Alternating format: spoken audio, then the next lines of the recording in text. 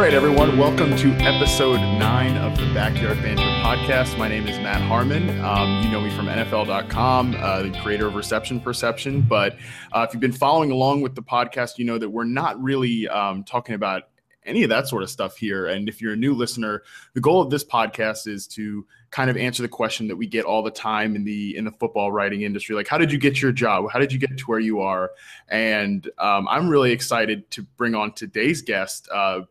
We've had a lot of really interesting people so far, but we have not had anybody that's, been on television before, to my knowledge. So today we're welcoming ESPN's lead fantasy analyst, New York Times bestselling author, Matthew Berry. Matthew, how are you doing today?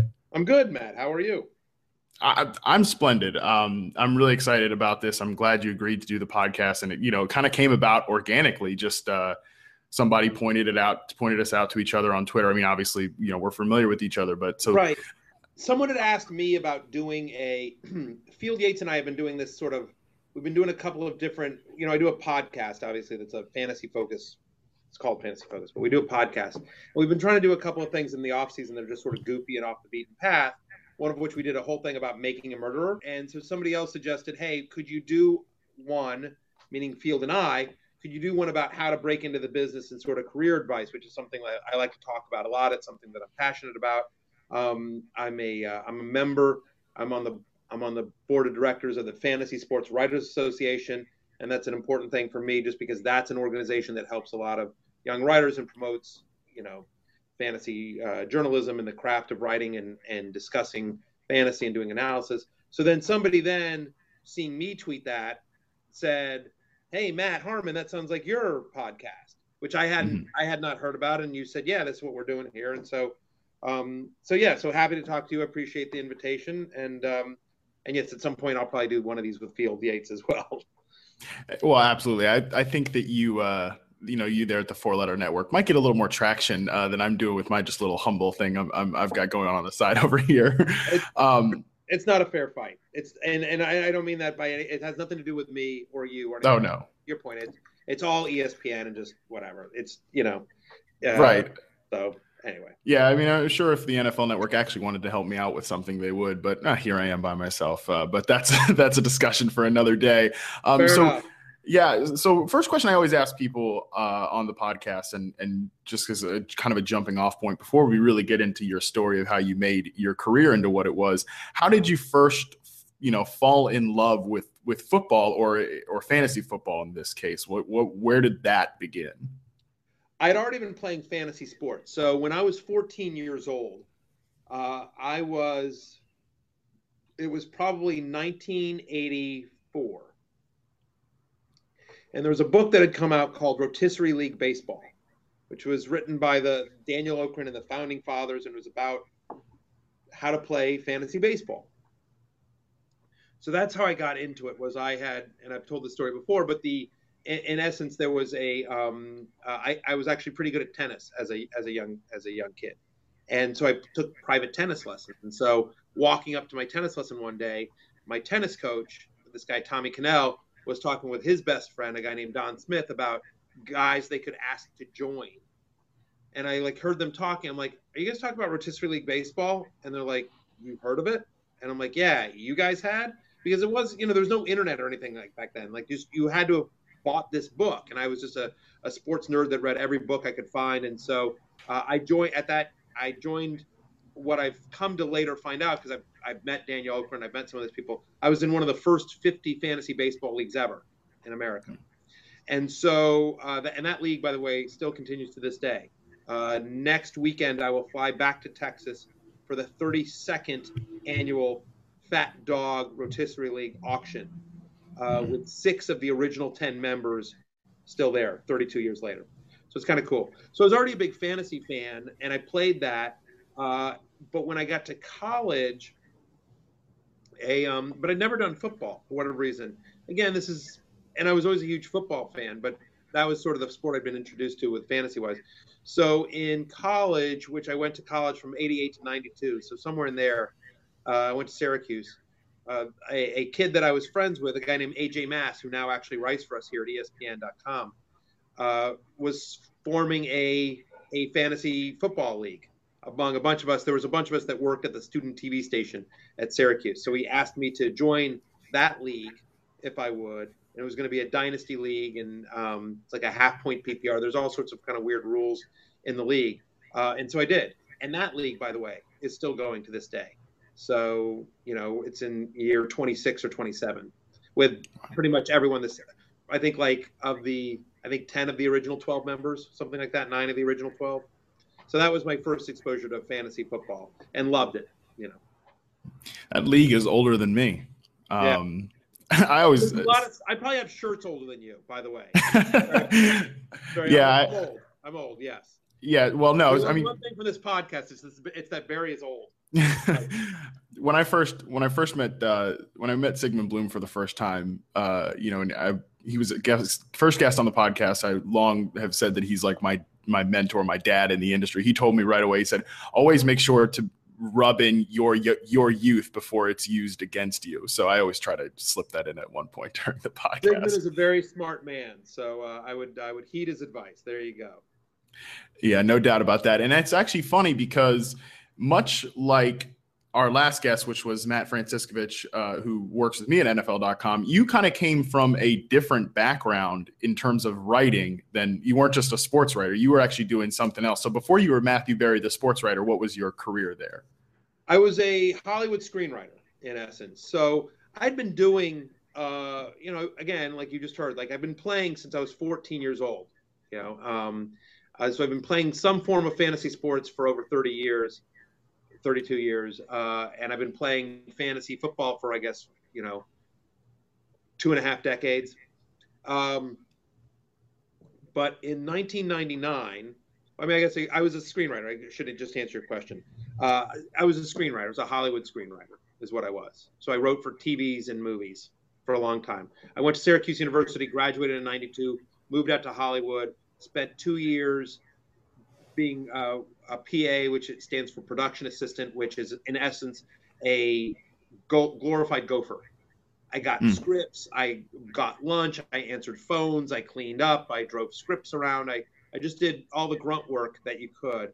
One of the shows that I was a PA for was the George Carlin show, and I was the stage PA. So in essence, I was George Carlin's assistant for the first year of the George Carlin show. So that was one of my first jobs out of Hollywood, which was really cool, working for George. But yeah, so I spent 2 years just basically being a grunt, writing scripts, trying to get a break, eventually got a break, started writing a bunch of sitcoms, eventually transitioned into writing movies. And I was doing that at the time that I was able to make a full-time living in fantasy.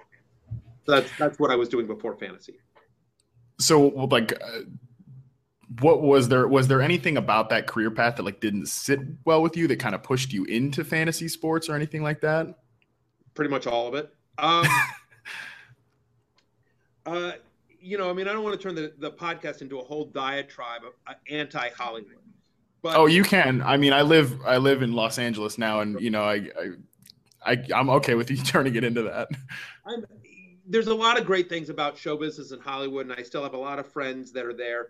But the frustrating thing for me is that it was so random. And by that, I mean that so much of your success was out of your own hands. And I just couldn't handle that. And which is weird because now I'm in a career in fantasy where, again, it's just like you love a guy and he steps out of bounds at the ones, or some other wide receiver's holding, and then, your touchdown gets called back. And there's a lot that's out of your hands in fantasy as well. But that's a good point. But for whatever reason, I feel more in control in fantasy than I ever did in Hollywood. And it was just very frustrating because I think I'm a good writer. My writing partner and I, every showrunner that we ever worked with, every producer, we always got hired again. Like everyone liked us. We did a good job. We could just never seem to get on that hit show. And it became I found that Hollywood was more than any other place, much more of a who kind of town. What can you do for me? Writers were hired because they were fun to hang out with at a bar, drinking beer, as opposed to what was on the written script. There were things that, I would read where somebody would get hired and be like, this is terrible. They paid $500,000 for this script. Are you kidding me? This is awful. And there was a lot of different things that sort of, bothered me about show business. And, there's two stories, one of which I talked about in my book, dealt with Crocodile Dundee in Los Angeles. The only movie I ever got made. I mean, here's a problem with Hollywood. The only movie that I wrote probably 12 different screenplays, that I got paid for, that people like hired me to either rewrite a script or I made a pitch and it ended up getting sold or whatever. And the only movie that I wrote that got made was frankly the worst one I wrote, which was Crocodile Dundee in Los Angeles, because it was like this. So in the book, I talk about sort of the experience I had with Paul Hogan, which was an unpleasant one and a very frustrating one. And then there was another one where I was doing we'd been hired to do a rewrite. My writing partner and I had been hired to do a rewrite of a buddy comedy. If I told you the names, I don't want to say them, but if I told you their names, you'd know who they are. They're both well-known comedy stars, and one of whom especially has had a lot of success in movies. And we went to this movie. We went to have this meeting, and this one guy, the movie star, basically lectured us for an hour and a half on what was funny. Oh, that's terrific. Right, we were supposed to have a meeting about to get his notes on the script, about I think it's a little slow in the second act, and hey, can we beef up the love interest, or those are like typical notes that you kind of thing, or like, hey, I'm not I'm not real comfortable doing this set piece. Is there something funnier I could do here? That's generally, and instead it was just like this hour and a half lecture on comedy and what was funny, which is the most useless thing in the world, is trying to describe why something is funny. Like it is or it isn't, right? Right. So it was just a very annoying meeting, and I'm driving back, and I'm all annoyed, and I'm complaining to, I don't know, my wife or my agent or my writing partner or somebody. I'm like bitching on the phone, and I just sort of had this epiphany where I'm like, wow, listen to yourself. You've got an A-list movie star that wants to make a movie that you're writing, and you just spend an hour and a half with him, and all he's doing is complain, and the meeting was maybe a little annoying. The guy was a little full of himself. Like, that's a high-class problem. Right. You should be so lucky as to get that opportunity, is to be able to write being hired by a major studio to rewrite a movie that's going to get made by a major comedy star. And I'm like, if I'm complaining about this, it's never getting better. You know what I mean? I just had this moment, like, what am I doing? I got to get out. And I talk about this in my book too, and I'm happy to go into it if you want, but I was suffering from depression. I was really depressed. I was in therapy, and I just realized that despite the fact that I was very well paid and that I had a reasonable amount of success in show business as a Hollywood writer, I wasn't Aaron Sorkin or anything like that, or a famous brand name writer or anything like that. But I was a working writer that was working on pretty good projects that had a good reputation, making pretty good money, and I was miserable. I just hated every bit of it. The only thing I could think of at the time, I'd started these websites on the side, and I just sort of I realized that what I cared when I woke up in the morning and I went to bed at night, all I was thinking about was whether it was my fantasy column or later on my websites. That's what I was thinking about. I was just like, I got to get out. So that was sort of the transition for me. Those are among the things that I hated about, Hollywood, was just sort of the phoniness and the fact that it seemed like skill wasn't really rewarded, and it was more about schmoozing, and just the wrong people were rewarded for the wrong times. And I would open up, at the time, this is before everything was online, I would open up the Hollywood Reporter or Variety, Matt, and I would sit there and I would see somebody, so-and-so sold a script for this, and I'd be like, that guy's a hack. And yeah. I would actually be I'd be so bitter and petty and jealous. And I don't believe I'm like that. It's certainly not a feeling or emotion that I'm proud of. Right. And it's certainly not one that I'd ever experienced prior. And I don't think I really experience it now that I'm at ESPN. I'm generally happy for people's success. And I'm generally happy for people in the fantasy industry. I think I've been pretty good about trying to promote other people's work and, help other people either get to ESPN or get other places in the industry. And I just hated how it made me feel every day when I would read through it. And even if I had something good going on, there was something else that had somebody. It just was toxic for me. No, and that makes a lot of sense. I share bits and pieces of my own little story here, I guess. And, I will say that it was a time of personal crisis for me too, that gave me the clarity, that I don't want to do what I intended to do. I want to try this. I want to just try writing about football. Like and then I started a blog and just did it. And then it went from there, So it is, I think that sometimes, and I've had people that listen to the show have reached out to me and have been like, I'm actually going through a really difficult personal time right now, whether, there's trouble at home or there's, they're suffering from, interpersonal demons or whatever. And they've said that, some of the episodes of the podcast have given them that, like, maybe this is something I should try to do that can help me get on that path. And I know that was for me, that personally, that was pretty much the same situation. I want to at some point talk more in depth about it, but this show's not about me. It's about you and all the other people. So we'll see. Maybe someday we'll get there. But I think you should interview yourself. Yeah, right. I don't know. An hour of me talking to me would be pretty dangerous. But maybe I can or have somebody come in and interview you for the for the actual podcast. But I agree. I mean, listen, I people are like, wow, you were so gutty to like sort of give up. I quit show business to basically try to make a career of fantasy. And I guess I don't know if I'm jumping all over the place. If you have specific questions, I always say is it's like, it seems gutty, and I guess it was on some level, but honestly, for me, it was like life-saving because I was so massively depressed, and I was so unhappy, and hate is a strong word. I was so unhappy in my life as a Hollywood screenwriter, and the thing that made me the most happy was fantasy football. So I decided to try to make a go of it full time. So yeah, I say that a lot to people that that I'm close with and everything. Like, I completely agree with that. Like, doing this literally probably saved my life in a lot of ways. Like, so it's good to hear somebody else say that. So I think that, so we're kind of going through that transition. So what was, you feel this impetus that you're not particularly happy in your current, career and everything. You want to get out, there's the negative feelings of your own interpersonal issues going on with yourself. And then also like the negativity that your career is bringing you. What step did you take to kind of take towards a career in fantasy? Well, I already had sort of a leg up, so I should go back. Mm-hmm. So in 1999, so I was enamored by fantasy, and I sort of had all these kind of starts and stops. And I've written about this a little bit. I've talked about it. There's a short version of the story and a longer story that's in the book. And so somewhere in between there is like, so I was sort of enamored by this. Like I knew some people that knew the Roto News people, which is what RotoWire was called back in the day. They were called Roto News. And like, I was trying to get like an introduction there. And like, I'd met a couple of people there, like some lower level people, and sort of like feeling them out. And the Sporting News was starting up a fantasy section at the time called Fantasy Source. Ended up a guy named Matt Pitzer, who wrote for Sporting News, was sort of their big guy. And him and I had become friendly over email. I asked him, hey, could you introduce me to your boss? This seems sort of interesting. And it was like sort of cool.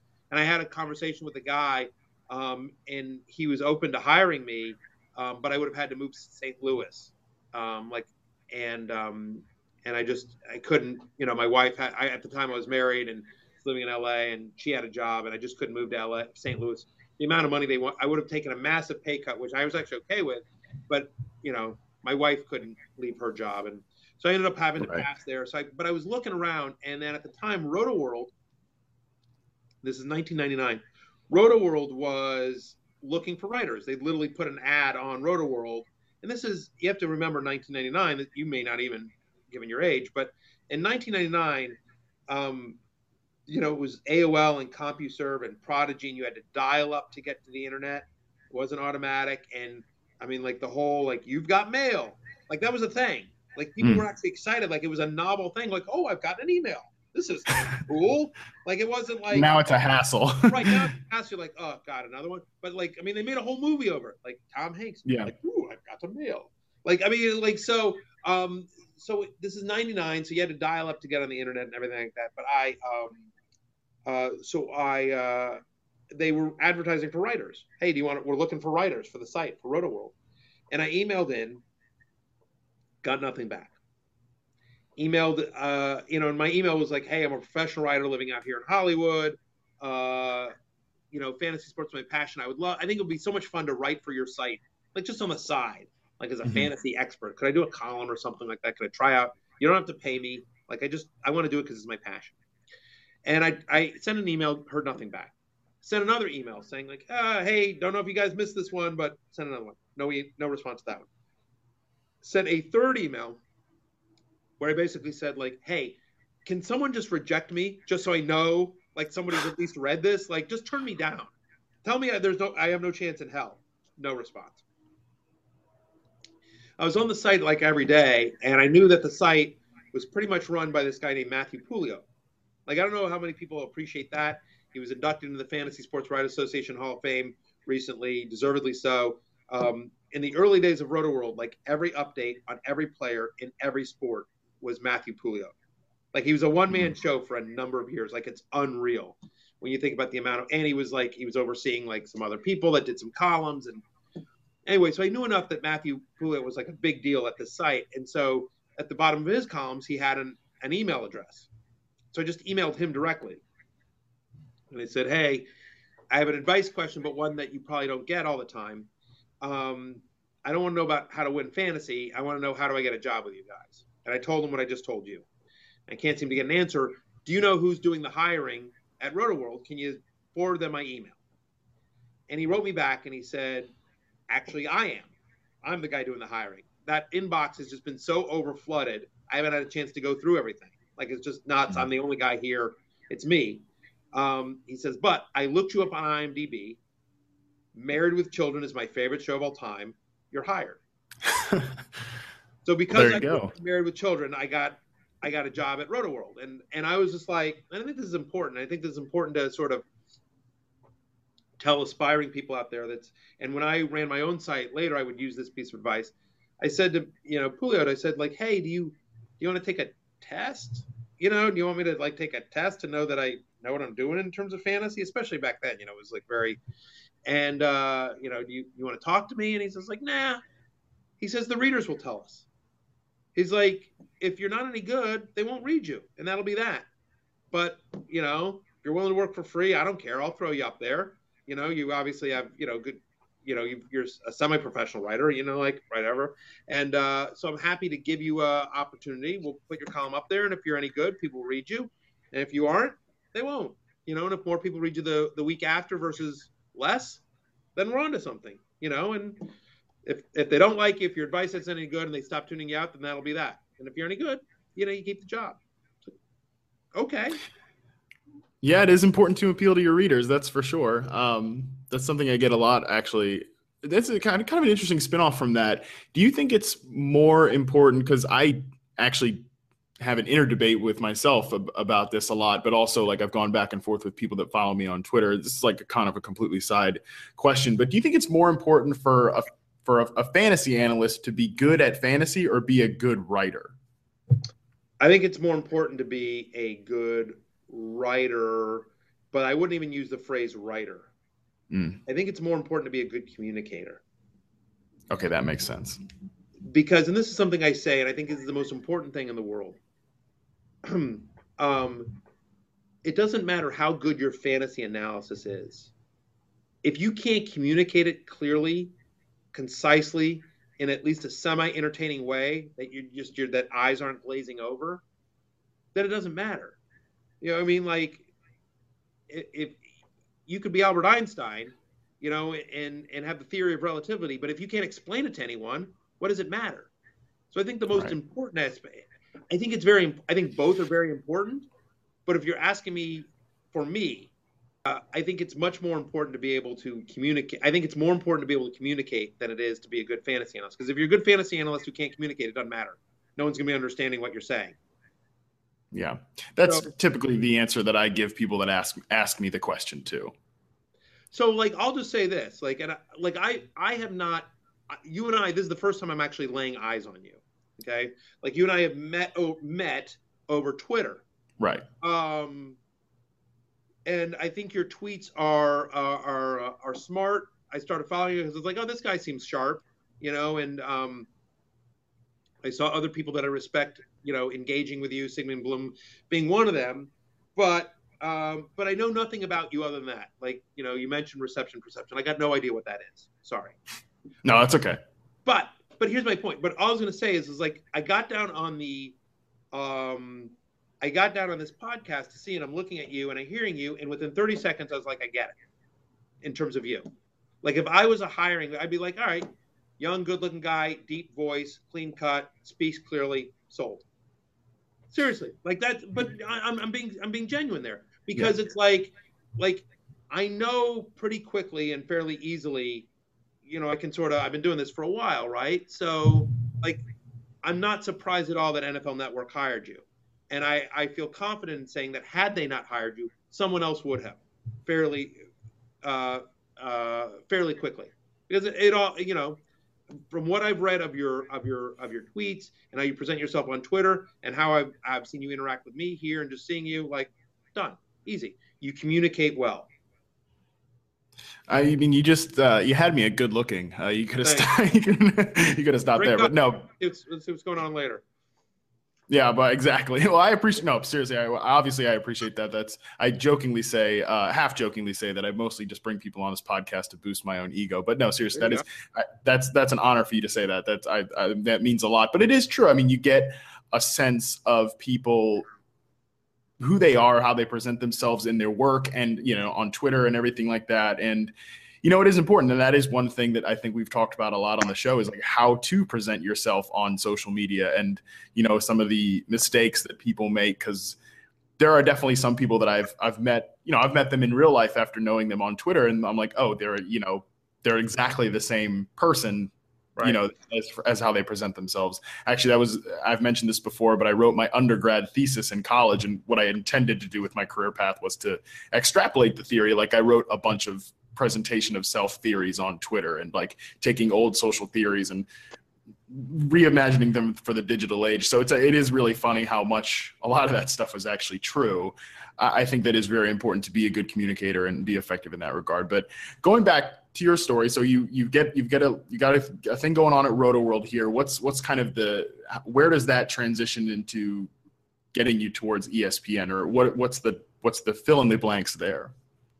Well, I mean, it's a long one. So I wrote for Rotoworld, and it's, I was trying to come up with a nickname for myself. I mean, here's a piece of advice, which, seems sort of obvious and a little bit dumb, but helped me out a great deal, completely by accident, which was, so on Rotoworld at the time, most of the columns they had were fairly generic, and I thought, at least certainly in the titles, terrible. Red zone, 1st and 10, balls and strikes. Those were the names of the columns. And I'm just like, eh. And I knew I wanted to write multiple sports because I was playing at the time fantasy baseball, basketball, and football. And I wanted something that stood out. And so I'm writing for Rotoworld, Roto standing for rotisserie, which is, before it was fantasy, it was called rotisserie, and the whole story for that. So I wanted something with Roto in the title. And I wanted something that stood out, that made me sound like an expert. But to be honest, not something that I took myself too seriously, because I knew I'm sort of a goofy guy, and I knew the tone of my column would not be like super, super stat heavy or, hardcore. It would just be more fun. And so I was sitting there trying to come up with names with Roto, and I'm like, the Roto Czar, the Lord of Roto, Dr. Roto, Mr. Roto, all these terrible, hacky, obvious, terrible things. And so I'm sitting there, and I'm just like, and I was like, I tried the Roto Whore because I was in so many leagues, and Rotoworld actually said no, they wanted a family-friendly name. So I'm trying to switch it. And then my then wife and I had seen The Talented Mr. Ripley with Matt Damon, the movie, and I'm coming up with those names, and my wife's like, what about The Talented Mr. Roto? And I'm like, hilarious, sold, perfect. Never, of course, thinking that, 17 years later, that would be my career and anything like that. But I thought that's a name that sort of stands out. But it's, and it sounds like an expert, but it's obviously goofy. It's so over the top and tongue in the cheek. The Talented Mr. Roto, like it's, kind of goofy and dumb. Anyway, so I did that, but that was something, Matt, that helped me out a great deal in terms of branding. And I think that's something that's important in terms of, because there's only so many ways, and it's something that it sounds like you're trying to do with like reception, perception, and that kind of stuff. Like, we're all looking at the same stats, the same film, the same players, right? It's a finite group. And so whatever you can do to make yourself, again, it's an entertainment business, right? It's not just about giving great fantasy analysis. It's giving it great fantasy analysis in a way that is interesting and palatable and digestible for people that don't have a ton of time, that aren't paid to do this the way we are. And so I think that's actually something that's important as people, and just sort of what's your persona is the wrong word, but what's something that, readers or listeners or viewers can sort of hang on to in terms of what you do. Whether it's, sorry, I didn't mean to jump in, but yeah, whether it's content, like, perception's obviously like, that's a, I guess analytics methodology that I've come up with. That's something you can do to stand out, but it does, like you said, it doesn't have to necessarily be something like that. But reception perception, which rhymes, is more interesting, more palatable than analytics, right. To tell the story of that, I actually, when I was, coming up with the idea back, a couple of years ago when I was first, getting my feet into the industry and all that, I was like, I need a name for this, but if there's something that's not something I'm good at. I'm actually terrible at naming things and everything. So, if it had been up to me, it would have been something stupid like Harmon's methodology for evaluating receivers. So I posted it on Facebook, and asked my friends, I was like, hey, anybody got a good name for this? And somebody shot back reception perception. And I ran with it. Right. Bingo, bango. So, right. So anyway, what ended up happening on Rotoworld, just to try to fill in some of the blanks there, is so I did a couple of different things, which was, while I was at Rotoworld, I had an idea for a website called RotoPass, which still to this day exists. So rotopass.com. And so the idea was, and if you're interested, I can get into how I came up with the idea for that. But I came up with this idea for RotoPass. And so I was sort of working on that. In 2002, there was a guy named Steve Mason. You probably know if you're living in LA. So Mason in Ireland, they do, they're hosts on 710 ESPN out in LA. So Steve Mason at the time was working for Fox Sports Radio.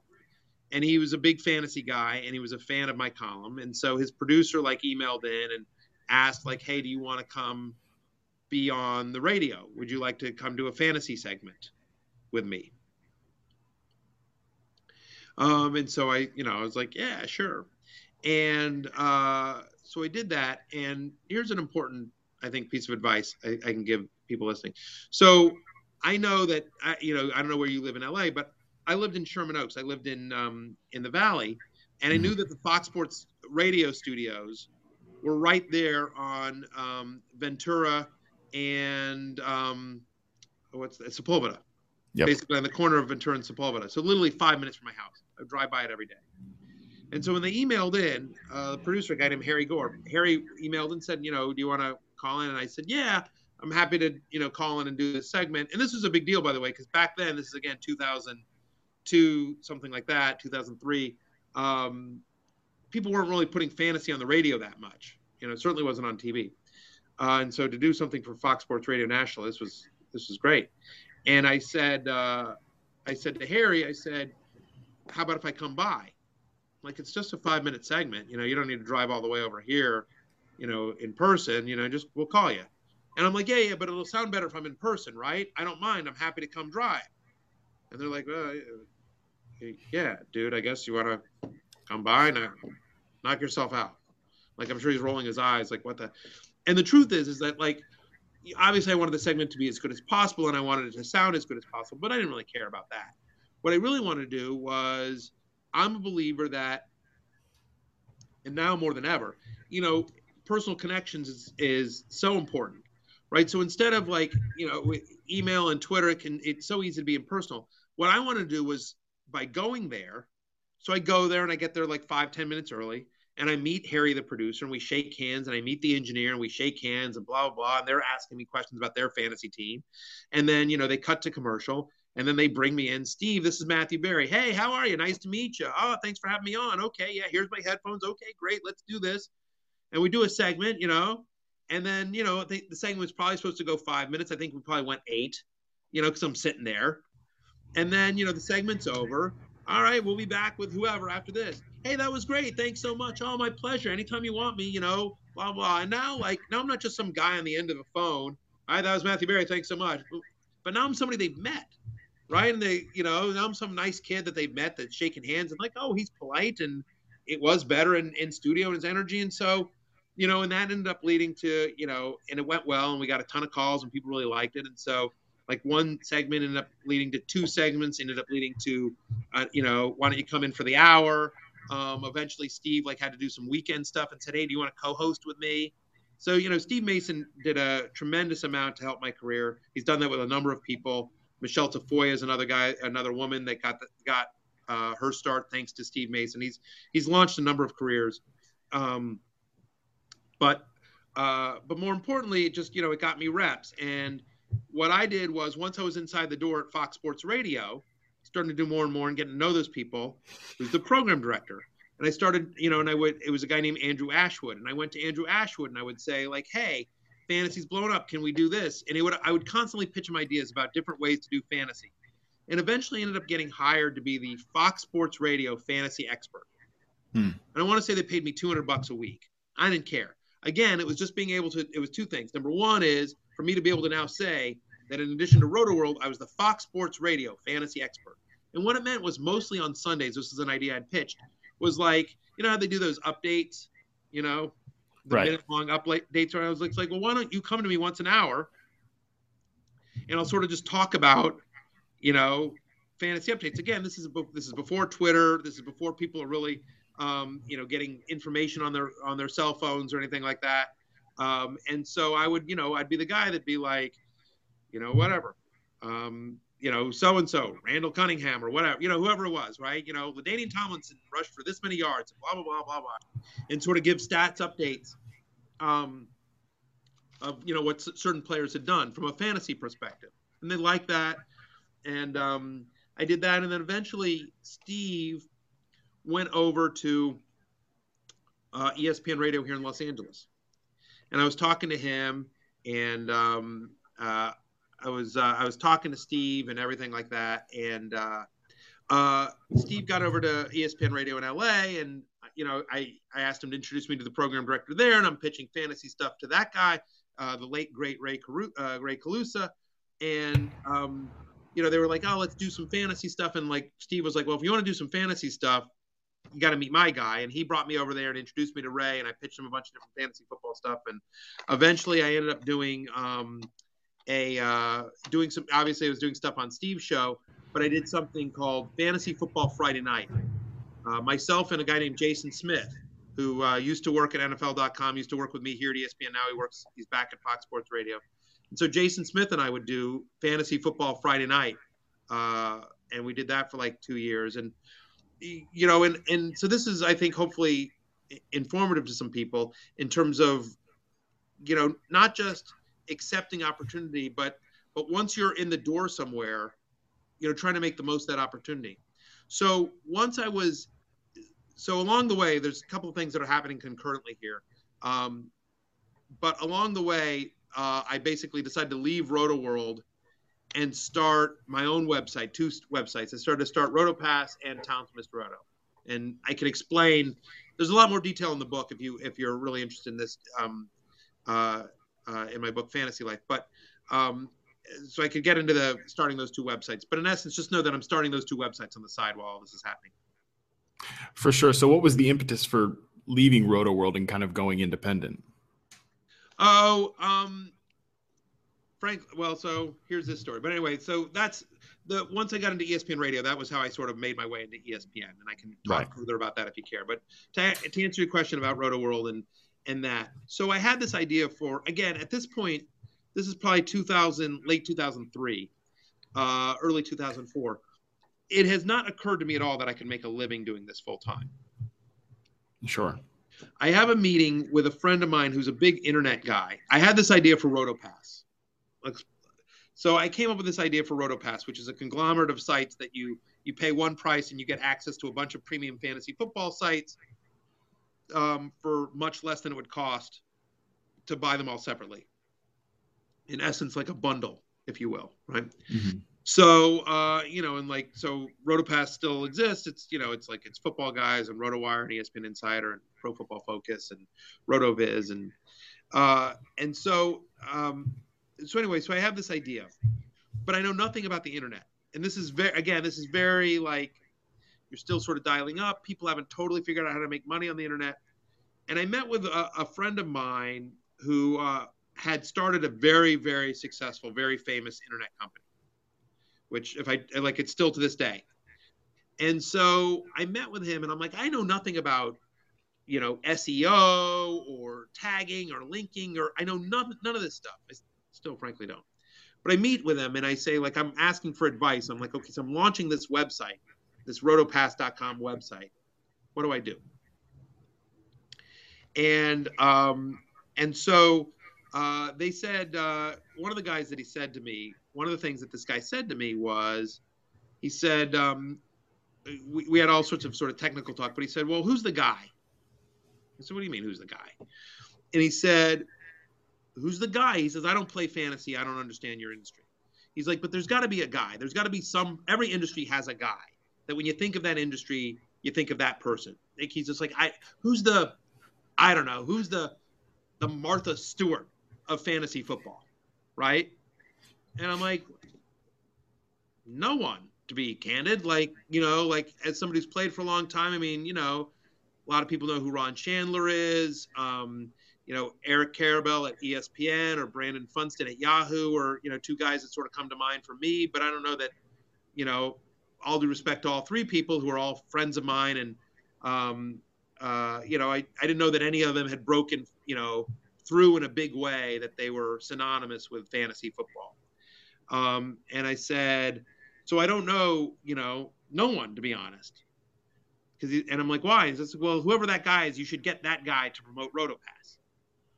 And I'm like, well, there isn't a guy. And so then he says to me, well, why don't you become that guy? I'm like, me?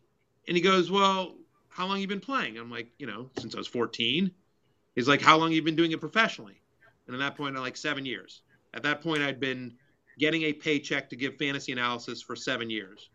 And I'd done it on the radio, and I'd done it for, at that point I'd written for, I think I'd done I hadn't done Sporting News yet, but I'd done Rotoworld for a long time and Fox Sports Radio. And he says, well, your credentials are as good as anyone's.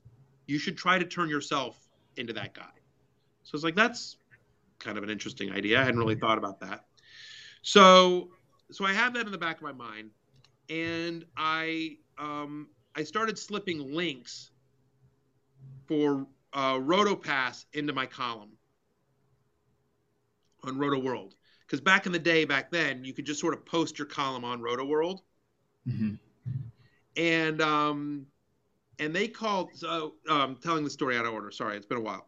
So in essence, basically, while I'm starting RotoPass, I had talked to my bosses at Rotoworld about, is there some sort of partnership, some sort of linking kind of thing? And they said no. And then they sort of said, actually, we want to talk to you. And I said, what's that? And they said, we'd like you to take a pay cut. What? At that point, I was writing 2 columns a week for $100 a week. I was getting $50 a column. And so I was getting $50 a column. And I said, how much do you want to pay me? And they said, $25 a week. We're trying to cut costs. At this point, like, people still haven't figured out how to make money on the internet. The only people that were really making money were people that were running gambling ads, and Rotoworld didn't want to do that, and that money ended up drying up pretty quickly too. And like offshore betting ads. And so he said to me, I'm like, so after 4.5 years, you want to cut my pay by 300%. And he's just like, well, when you say it like that, it sounds bad. Well, it might be bad. I'm like, because it is. Screw you guys. And it's not like the $100 a week made a difference in my life, but it was the principle of the matter. And I was their most popular writer by far. Like, they had told me previously, in terms of the number of clicks my column got versus the other columnists. And like, and I was the guy doing the radio for them. And I'm like, I've busted my butt for this site, and I'm promoting you guys on Fox Sports, and I'm doing all this stuff. And like, I'm doing it, sort of for the love of the game. And like, and he's just like, well, sorry, that's, So it's like, instead of telling him basically to F off, I said, let me think about it. And I had all this going on in the back of my mind. So in essence, what I started doing was, I'm trying to figure out where I'm going to go. And I ended up talking to Peter Shankey at RotoWire, my friend. I actually talked to some of the guys. There was a site called KFFL back in the day, and so I was talking to them about maybe coming over. I was trying to figure out where I was going to land, and would you be interested in bringing me on and what have you? And so while I did this, again, this is before Twitter, before Facebook, and everything like that, I created a Yahoo group for myself. Okay. And so I don't know if you remember, I don't know if it's still the way, but back then anyone could create a Yahoo fan group if you would. And so the whole point of the Yahoo fan group was it was free, but you had to give an email address to join the fan group. So I wrote, this was right around the start of baseball season. So I basically put in my column, and like I said, on that day, those days in Rotoworld, you could just post the column yourself. So I posted the column myself, and I put in there at the bottom of my column, I said something like, hey guys, I've written my draft day manifesto this year, and it's free. You don't have to pay for it as part of the draft kit. It's free, but you have to go to this Yahoo group. And I sent a link to the Yahoo group. And it runs for like 3 or 4 weeks. So on one hand, I was sort of depressed, like, wow, apparently no one at Rotoworld is reading my column. But beyond that, and I probably threw a link into RotoPass too. I'm trying to remember. Oh, I didn't throw a link into RotoPass at that point. It was just a link to the Yahoo group. And so, and my whole point was I just wanted to suck as many email addresses out of Rotoworld as I could, out of my column. Because I was pissed. I mean, at 4.5 years, they want to take me from 100 to 25 bucks. Like, it's kind of BS. And so I ended up getting like about 6,000 kids, which back in those days, for one little link for a Yahoo group, the bottom of my column was actually pretty good numbers. And so Rotoworld eventually noticed that, and they said, hey, why don't you tell all your Yahoo guys to come over here and, we'll put a forum on Rotoworld. And I'm like, nah. They wanted me to come back, and I'm like, nah. We went back and forth, and eventually we came to an agreement where I would come back and write for them. I would come back and write for Rotoworld, and they didn't have to pay me at all. They didn't have to pay me the 25 bucks a week, but they had to link to my website. They had to link to my RotoPass, and they agreed to that. Which, in hindsight, is hilarious because a link from them is worth so much more than stupid 25 bucks a week. But They were so happy to save that money. So anyway, so now I'm still trying to figure out what I want to do. And the whole point of sucking all those email addresses was my point was then I was going to email everyone and said, hey guys, I've left Rotoworld. I'm now going to RotoWire or wherever I was going, right?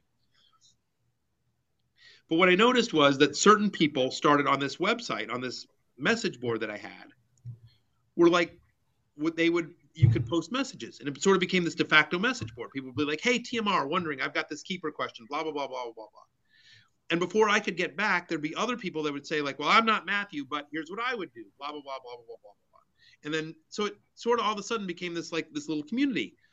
And as I'm reading through these message board posts, I'm like, wow, there's actually some really good writers here. And I come up with the idea. I said, I'm going to form my own website, Talented Mr. Roto. And the whole point, Matt, is all I want to do is make Talented Mr. Roto free, and it's going to be a big advertisement for RotoPass. That's like my big plan. Right. The enormity and the entirety of my my big brilliant business plan is that I'm going to have Talented Mr. Roto website. It's going to just be a big, huge advertisement for RotoPass, and I'm going to try to upsell you to RotoPass. So I just start hiring kids, and I say to them, I can't pay anything. I didn't go in and raise money for the site. I started it with like $10,000 of my own money. I said, I can't pay anything. I'm just, I'm sort of bootstrapping this thing.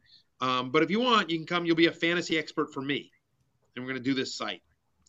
And I'm proud to say that a number of the people, among the very first people that were on that website, Brad Evans, who's obviously now at Yahoo. Yeah, right.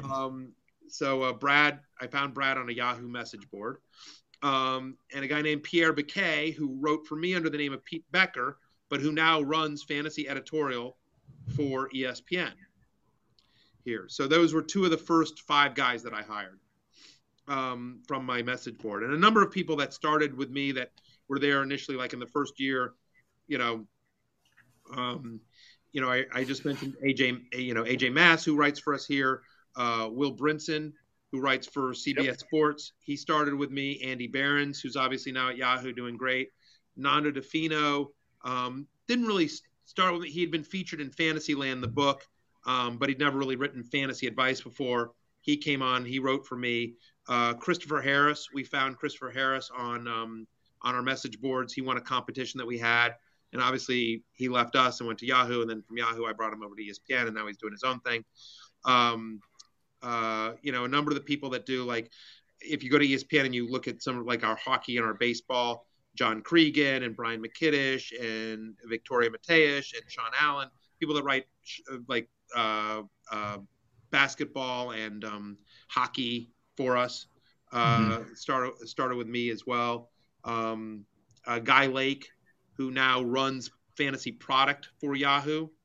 He oversees their fantasy department, in essence, was a fantasy basketball columnist for me way back in the day. So I really lucked into like a ton of talent, and I would love to say it's something that I did. I mostly was smart enough to be like, oh, Brad Evans, you're a smart, interesting writer, that's what I did.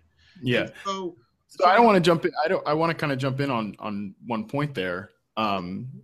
You've mentioned, obviously, like, you creating this community of writers that have gone on and webbed off into other things. And you mentioned up at the top, like, and this is something I really respect about, you don't see a lot of like bigger named writers in the industry, like, farming out for other interesting things. Like, people, I'm talking about like now, not back then, but like now, I've seen you do that. Like, like you said, like with me, it's like, oh, this guy said something interesting, like, tweet it out, or like Evan Silva does that a lot. Like, he's obviously one of the bigger name people out there, but he promotes a lot of smaller stuff. So can you kind of talk about why that's important? Because there is a lot of people, and I wouldn't name any names, that don't do that, like just kind of sit on their ivory tower of success. But why is it important for you to kind of create that community? Well, I mean, it goes back to just to finish that story, and I think I'll answer your question in finishing that story, right? So I use them. It's the same reason that Matthew Pouliot gave me a shot, right? I mean, I'm not here. I'm not who I am if it wasn't for Matthew Pouliot. And so I thought it was important for me. And the same sort of thing. Like, I saw somebody interesting, I gave them a shot and gave them a platform. And then, they ran with that opportunity and took it. And I think it's important because two reasons. Number one is, I think it's it certainly benefits. There's three reasons to do it, maybe even four. Number one is, so the reason I did it, right, was just finish this story, and then I'll get back to your answer. But so basically what I did was I just grabbed all these guys and said, do you want to come write for me?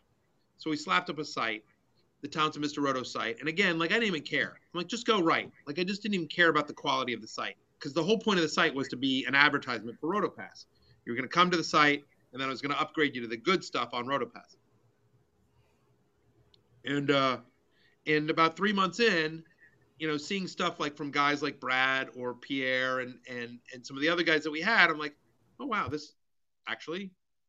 site's actually really good. And so about 3 months in, I sort of switched focus and made Towns of Mr. Roto my focus. Going back again to the conversation that I had with my friend, the website expert, and tried to make everything about me, and tried to, I realized that my upsell plan wasn't really working, and that the Towns of Mr. Roto site was actually pretty good, that I'd managed to luck into a bunch of really great writers and analysts. And so could I foster, help them out, give them some advice, try to shape their analysis, and also just, do more about the site, make that site a big community. And, in the process, and being very open about this, try to make it all about me, right? And try to, frankly, help myself. And so to answer your question, why is it important? I think it's important just karmically. I think it's important just to be a good person. Like, again, like, right. I got here because Matthew Pouliot helped me. I helped guys like Pierre Baquet or Brad Evans or Andy Behrens or Will Brinson, Nando DeFino, and all those guys have gone, all those guys, I know each one of those people have helped other people. right? So it's all just sort of pay it forward. I know there are people that Brad has helped. I know there are people that Pierre has helped. I know there's people that Will Brinson has helped, et cetera, right? So I think that's important. And then, so I think that's important. I think it's important, by the way, for you. So I have, I certainly think that my success has reflected well on Matthew Pouliot. So ultimately, Matthew Pouliot helped me out, not for any other reason other than he wanted some help on the signing, liked me and everything like that. But in the end of the day, I think it's actually reflected well on him. And that's been, when he was inducted into the Fantasy Sports Writers Hall of Fame, among the many accomplishments that were mentioned were that he had been, he'd been one of the guys that he'd given me my start. He'd given Greg Rosenthal his start. I think he'd given Evan Silva his start. There's a long list of people that came out from Matthew's coaching tree, if you will, right? And so, and the same thing, like it has been a boon to my career. It's certainly a feather in my cap, if you will, or something I'm proud of when I see the success that somebody like Brad or Andy or Chris or Nando or Will or, AJ or Pierre, Guy, any of these people have had, right? So, that makes me feel good. And so I think ultimately it can help. And finally, Matt, I think the most important reason I would suggest is that I think now more than ever, our community is under fire. The fantasy football community is under fire, and that's a whole different podcast as to why and who's to blame and whether the criticisms are correct or not. And I don't want to get into that whole thing. But the fact of the matter is that there's more negativity around the industry and the pastime hobby of fantasy sports and specifically fantasy football than there ever has been before. And so I always joke that, people ask me my job, and I said, my job, I'm not until every man, woman, and child on the planet Earth plays fantasy sports. My job here is not done. So I always joke about that, but on some level that's sort of true. And so the more people we can have out there spreading the gospel, the better it is.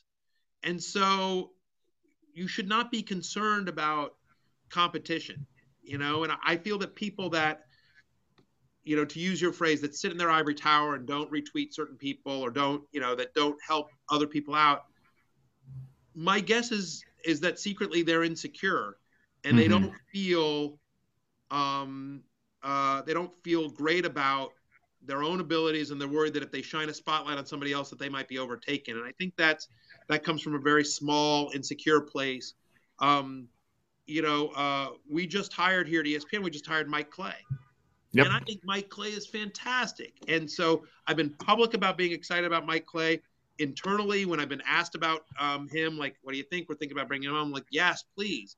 And like, Mike Clay is great. And I think, and I'm sure there's people out there that like Mike more than me.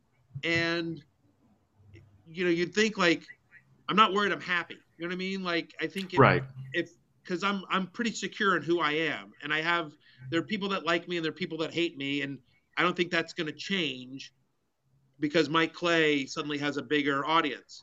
I think Mike Clay deserves a bigger audience because his stuff is terrific, and so I'm always happy to, whether it's somebody like Mike or you, I've retweeted you a few times, or somebody like Sigmund or Evan Silva or anyone, I'm always happy to say like, hey, here's somebody who I think is to engage with that person and somebody that elevate them, have on my podcast, what have you. That's I think that's important.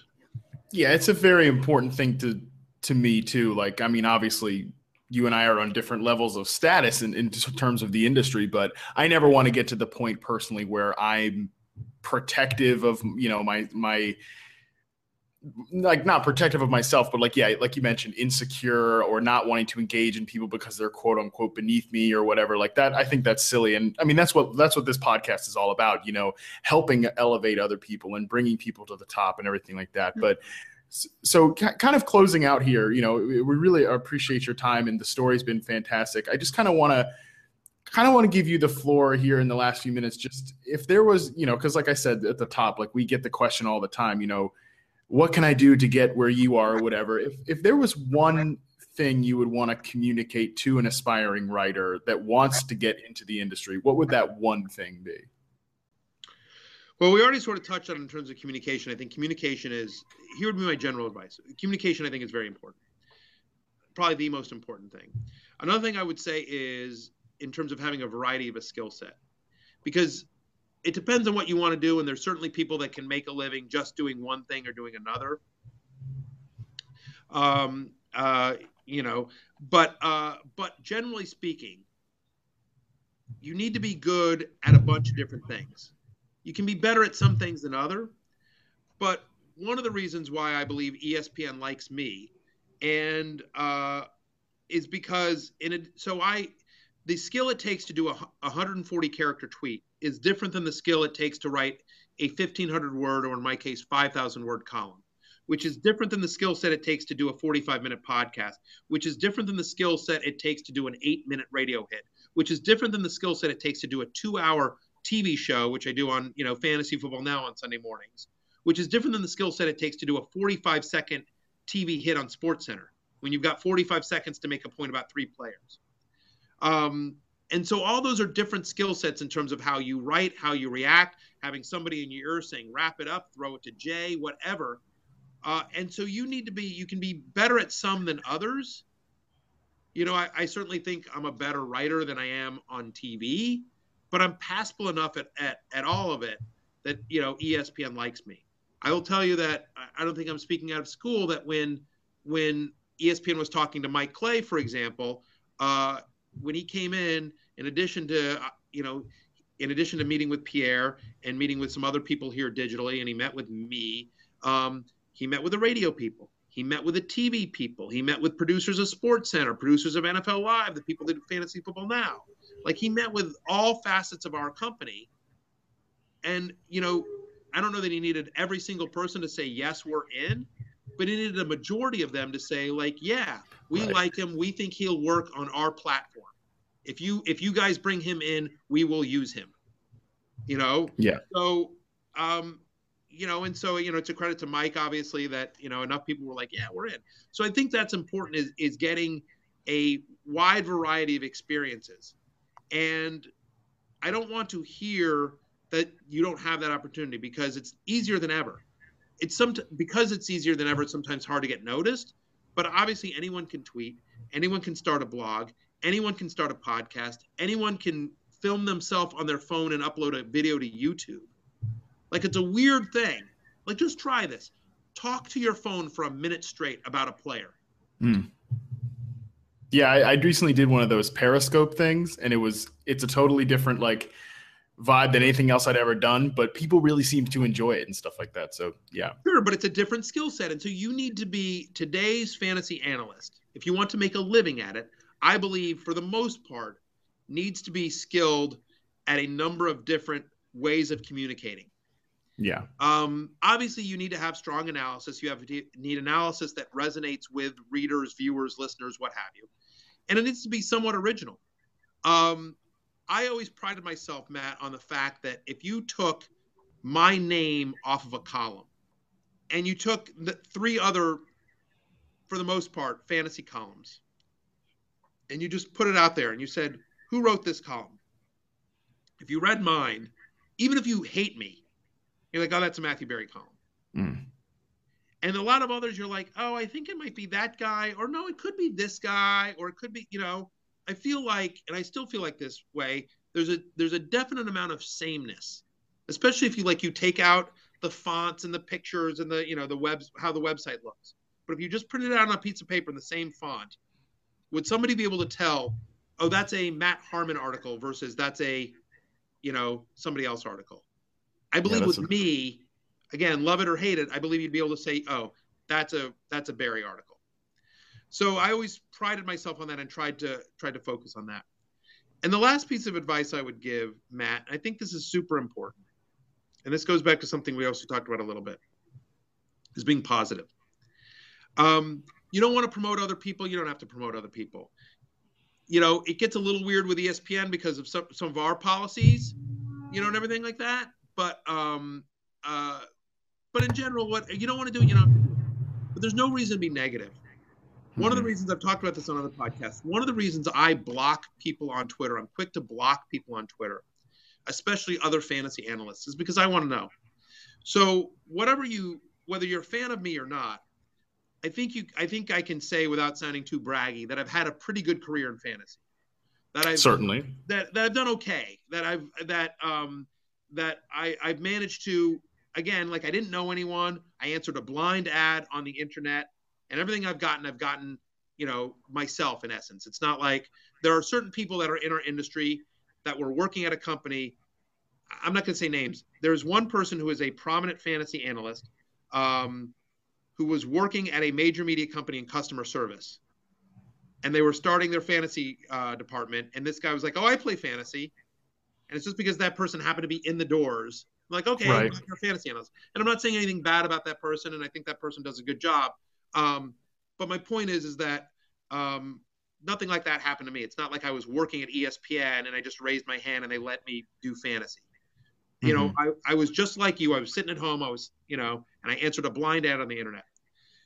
And I've had a pretty good career and a pretty good run so far. And I've done it without being negative to anyone. I've never publicly tweeted about oh, Matt Harmon sucks. Evan Silva got this wrong about such and such. Whatever. Because we all of us, you're trying to predict the future about something unpredictable. All of us will make bad calls, And so, or do this or do that. And so you'll never hear me publicly say something bad about anyone. And so I think it's important. So I guess I say that for two reasons. Number one, it is possible. It's very possible to have success in our industry without being negative towards anyone else in the industry, specifically anyone else in the industry, but just in general. Secondly, I think it's one of those things where it's sort of a litmus test. So I get asked, not just ESPN, where ESPN said, hey, we're thinking about Mike Clay. What do you think? But I'm lucky enough that most of the people that now are in the decision-making process at a number of major media companies, and there's also smaller websites. I've known Peter Schenke for 15 years, right? I've known Joe Bryan and David Dodds for 15 years. I've known pretty much everyone in the industry that could potentially hire somebody for a full-time job. I've known them for a long time.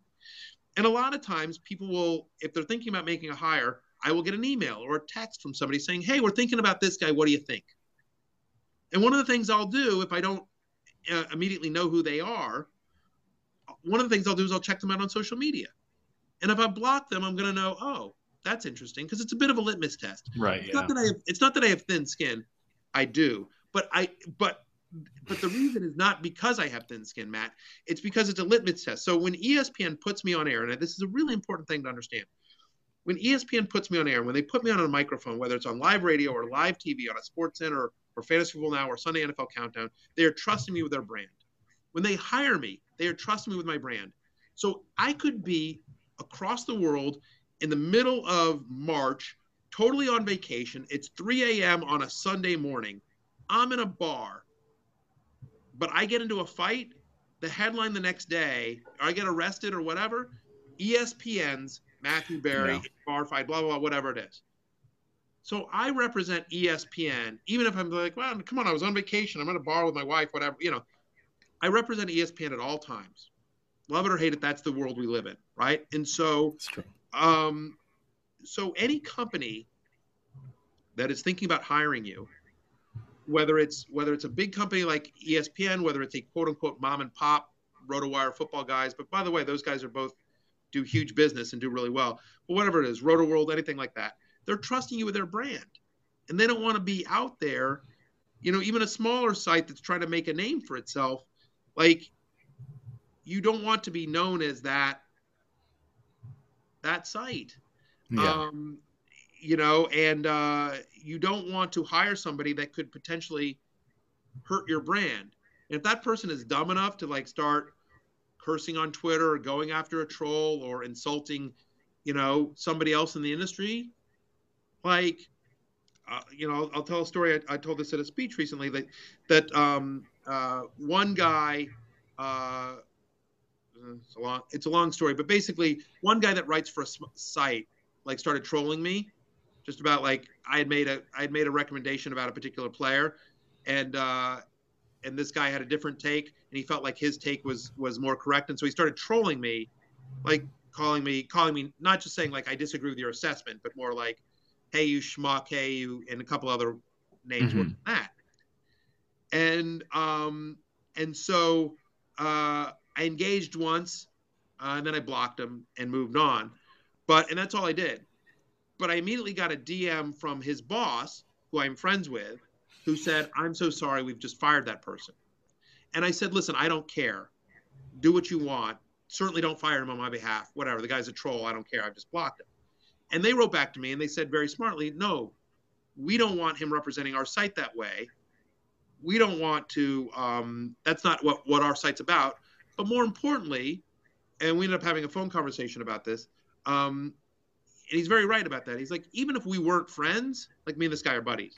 It's like, even if you and I weren't friends, like, I don't need one of my guys taking a shot at ESPN, because you know what? Maybe there's a chance that ESPN uses our analysis one day. Right. Yeah. Hire us, or could, we have content deals with Numberfire and Rotowire and Baseball Prospectus and Fangraph. I mean, we have, we do business with a lot of different websites." And so, some company's going to sit there and say, like, "Why am we, anyway, this is a long story about, but I think that's like, I don't think how enough people appreciate the importance of sort of their public persona, and what that message sends. And like, the internet never forgets, man. The internet never forgets. Like, a tweet or something you do on Facebook or whatever, 2 years from now, 3 years ago, can come back to haunt you. Like, man, it's just, it's not worth it. There have been writers that I've want, like, over a beer privately. Just don't do it. Yeah, right. Yeah, there have been writers that I've taken interest in, and then I've seen the way they've carried themselves, and no matter how talented their work is, I'm like immediately turned off. And it can be any different thing. Like, yeah, I mean, I won't go into specifics, but yeah, there's a lot of stuff like that. So I think that's actually really fantastic advice, especially about the multi-platform thing, because that's something that I'm personally trying to get better in right now, because I know, like, I feel confident that I know how to analyze players. I feel confident in my writing ability, but there are other things that will help you advance throughout your career that you need to be better at. So I think that's something that we haven't heard at this point if through the podcast series, or even just in general. I think that I forget about that. So I think it's super important. But Matthew, I really want to thank you for your time. This has been absolutely fantastic. If you're not familiar with Matthew Berry, I don't know what rock you're living under, but of course you can follow his stuff on ESPN, on television, and definitely check out his book as well. It's a good read. I've read it before. It's a great story, and it expounds on more of the things that he's talked about here. So again, Matthew, I really want to we never got to the story of sort of how I got into ESPN. It does tell that story too. I think that might be of interest to yeah, definitely. Yeah, there's a lot more that we could have gotten into and could have gone on for hours and hours. But I talk long. I'm a talker. But so do I, and that's something I'm having to learn through this podcast. Is like, all right, Harmon, you have to shut up and they have to let the guests talk. But see, that's what's great. So here, like, I'll just use you as an example, and you probably can't say this, so I'll say this. Maybe I'm wrong on it, right? But so I'll occasionally here at ESPN we'll see NFL Network, right? And so maybe you're on and I'm not realizing. But mostly when I see, I'm not on TV. Right. So it seems like mostly, like, in terms of NFL Network, it's it's Fabiano, it's Adam Rank, it's Matt Money Smith sometimes, right? It's a couple other guys. And so, which is great. And no disrespect to any of those guys. I'm friends with all those guys. But my point is, so you're sitting here, you're kind of the new guy. And so you haven't gotten a shot at TV yet. But what you're doing is you're saying, like you just said, you did Periscope, you're doing this, you're starting, and maybe you're not part of the podcast rotation yet, but you're like, all right, how can I, Matt Harmon, improve my stuff? Yes, I have a job at NFL.com. Great. I'm getting paid. And yes, I can write an article. It'll be on a major website. Great. But what else can I do to prove to my bosses, hey? And so here you're doing this podcast sort of off to the side, not in competition with what your work for NFL.com is. You're doing career advice. Great. And you're also getting experience being on camera, whatever. It's a Google Hangout. Who cares? You're on camera. You're talking, you're interviewing somebody. And maybe you do enough of these and you feel like you're at a comfortable level where you can show one of these or whittle it down and show one of your bosses, like, hey, here's what I've been doing. What do you think about a series for me on NFL.com where I interview so-and-so about this? Or can I get into the rotation, or can I get into the, on a podcast or on the radio to represent the site? And, so I think that's super smart of you, because I'm better on TV today than I was a year ago. I was better a year ago than I was 2 years ago. I'll be better 3 years from now. I don't think I'm perfect on any medium, frankly, but I'm better than I was before. It's just reps. It's just about getting comfortable and getting reps. And so the more you can do, you, Matt Harmon, or anyone out there listening can do in terms of getting reps, I think is, it's the Gladwell. It's 10,000 times, right? So it's absolutely true. It definitely is. And I've definitely learned a lot from this podcast today, and I think the audience will. So for those listening, again, always thank you for tuning in. If you haven't reviewed the show on iTunes or subscribed, definitely do that. It really helps the show. It helps us grow, and we're going to have a lot more here. And so again, I want to thank you all for listening today, and I hope you learned something.